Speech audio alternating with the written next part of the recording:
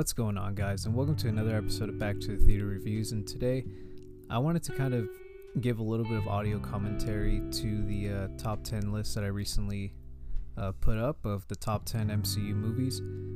First of all, I hope that all of you guys have had a pretty solid week. Hopefully one step closer to everything going back to normal, so we'll just see how it all goes. But with that being said, I'm just going to give out a little bit of a warning. If you haven't seen all of the Marvel movies, first of all, what are you doing? But second, there's going to be a lot of spoiler heavy talk going on when it comes to talking about these 10 films, because I'm going to share like my overall thoughts on them and go into details. So just a little fair warning to those of you that somehow haven't seen all the Marvel movies, but no worries, there's Disney Plus for that. So let's go into it, starting off with number 10, which is Spider-Man Homecoming. Now, Spider-Man Homecoming, it had to be on this list primarily because it was Spider-Man's first official movie in the Marvel Cinematic Universe. For a lot of people, they don't really know the whole backstory of the rights. And what I mean is that Marvel in the mid-90s, they had all the characters and full rights to them, but they were going bankrupt. So then there had to come different change of plans. Obviously, superheroes weren't very big back then, so they sold Spider-Man to Sony, and then Fantastic Four and X-Men to Fox, which in the end they kind of got them all back in a sense. It's kind of funny how that all works. But basically, after Amazing Spider-Man 2 tank, Sony and Spider-Man finally went into the MCU, first being introduced in Captain America Civil War. And this movie's great because it's not an origin story again. We already know how Spider-Man gets his powers and his motivations and whatnot. It just goes straight into him being Spider-Man post-Civil War, dealing with school, being a teenager, obviously him having a crush, etc. And at the same time, wanting to be an Avenger. He wants to prove to Iron Man, Tony Stark, that he's more than ready to, even at 16 years old. So it takes a different approach at the MCU, kind of brings things on a smaller scale, and has a pretty kick-ass villain when it comes to Vulture, played by Michael Keaton. And overall, it's a very simplistic story. It has a John Hughes vibe to it, which was the primary goal, especially considering that they're going into high school. And so number 10 on the list, Spider-Man Homecoming. Now, coming in at number 9, I have Black Panther, directed by Ryan Coogler. And I really like Black Panther a lot just because it hits home with some of the tones that it has in the story. I don't want to say that I relate to T'Challa too much, because obviously he's a king and I'm not. But we've kind of gone through similar but not so similar circumstances in our lives. And this movie definitely hit home when it first released a couple years back. But I also like this movie too because what Ryan Coogler did with this cast was amazing. Not only having so much talent on top of that, but having the first all-black cast, the production design behind it, the themes, the story, even up to the villain. Just because him and Michael B. Jordan, they've had multiple works together with Creed and Fruitvale Station. And the indie director pretty much pulled this off. He introduced us to a new world and a new hero, post-Civil War again, and he made a character that I like and admire a lot. I didn't know what to expect out of Black Panther. I didn't know how much of a technologically advanced continent they were going to be, but everything was great on all fronts, made $1 billion at the box office, and for that, Black Panther is number 9. Now, coming in at number 8, I have 2008's Iron Man, which is basically the godfather of the MCU, the movie that started it all. Without this movie, we wouldn't even have any of these like bigger superhero films, just because there were like a few superhero films, don't get me wrong, like X-Men, Spider-Man, Blade, but they weren't as massive in the market like they are now. It pushed DC to pursue their plans of a DC universe, and other studios to create like a shared universe because of this one movie with Robert Downey Jr. Marvel put all their chips in the bag against all odds delivered a super great origin story when it comes to a C-list character, because a lot of people didn't really know who Iron Man was. And Robert Downey Jr. made him into an A-list character.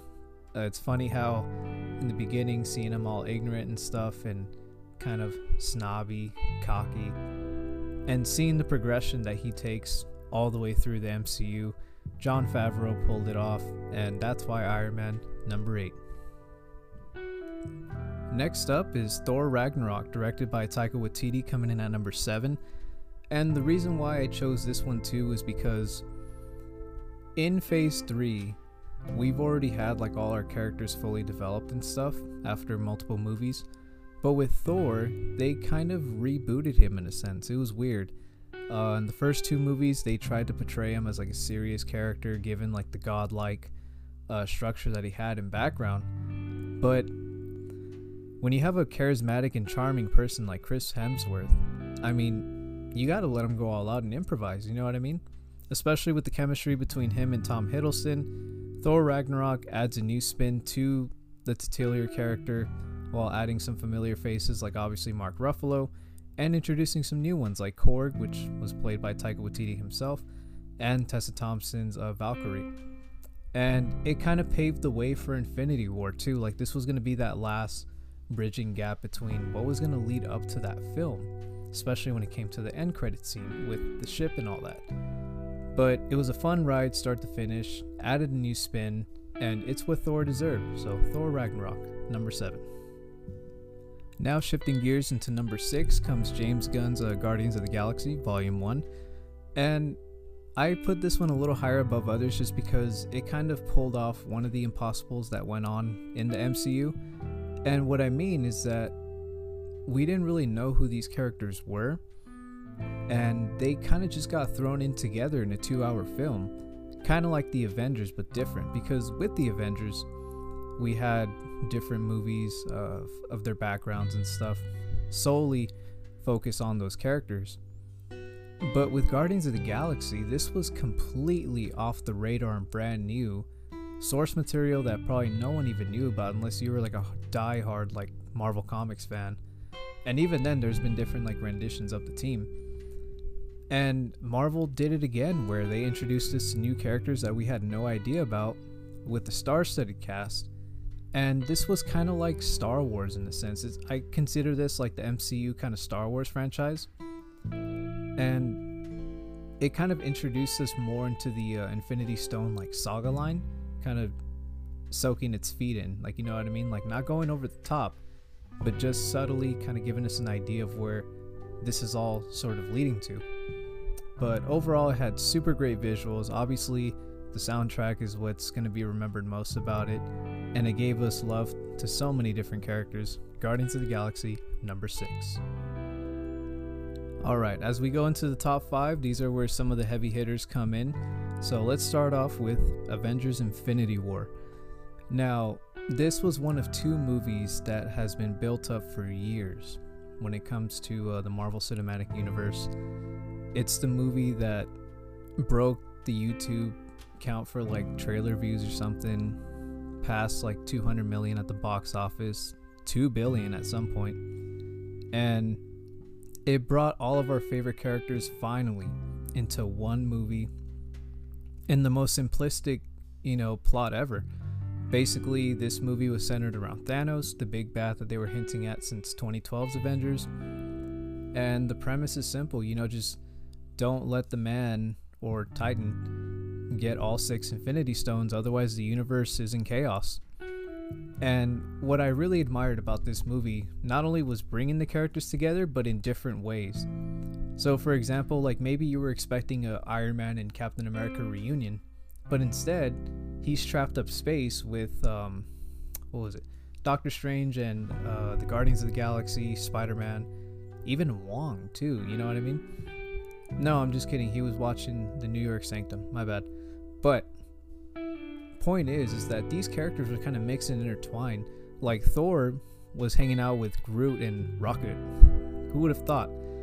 And Captain America was doing more of like the on-ground work with, King T'Challa, Wanda, Vision, etc. And Thanos just rolls by them all with these stones. And what I really admired too was, even though it's better to have gone into this movie kind of fresh in your mind with all the other movies, if you were to show someone this film, they wouldn't be completely lost, because each stone shows its different power.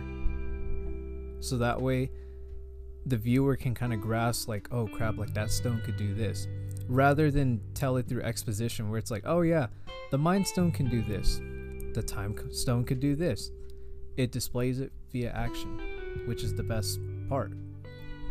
So for all of that alone, Avengers Infinity War was one special heck of an event, but we're not quite there yet. That's only number 5. Number 4 is where it really counts. Now, number 4 on this list is the successor and the grand finale of the Marvel Cinematic Universe as we know it, Avengers Endgame. Now, Avengers Endgame, man, what a remarkable feat that the Russo brothers pulled off. It's the culmination of all these storylines and characters that we've grown up with, starting back to 2008's Iron Man, bringing everybody together for this one goal, and that's to hopefully save the universe, while also being able to leave fans happy, sad, but very well satisfied with the conclusion. Because there are many times where trilogies, sagas, or series, maybe they don't end off on the best note, but Endgame pulls off the impossible, manages to leave everyone kind of satisfied with each character's, especially the OG Avengers, character arcs, and without thinking, oh man, like I wish they would have done this instead. Overall, remarkable movie. The scale was huge, no pun intended, especially with the portal scene. I think that's one of the bigger and better sequences that I've seen in comic book movies.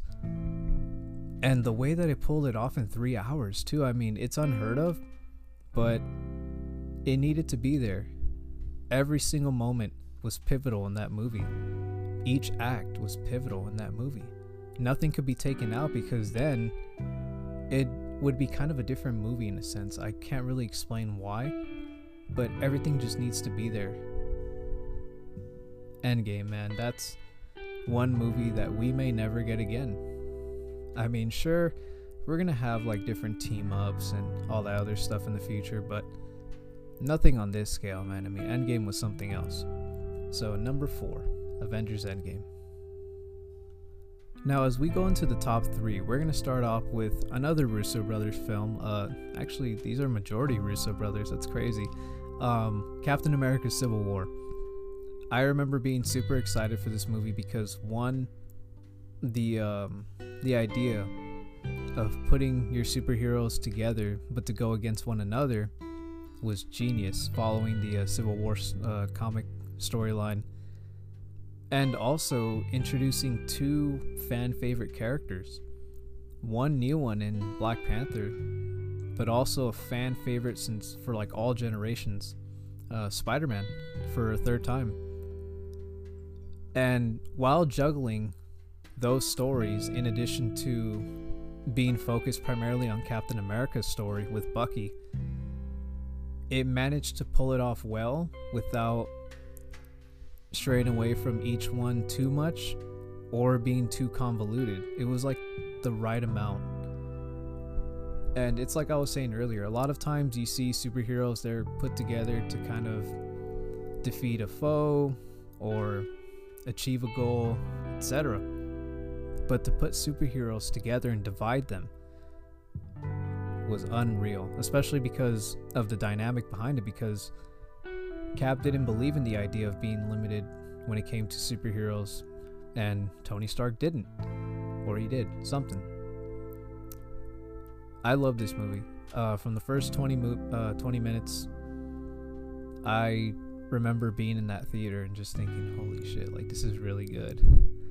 So I don't think enough more needs to be said about this movie. Captain America Civil War, number 3. Now, number 2 is the last Russo brothers movie on this list, I promise.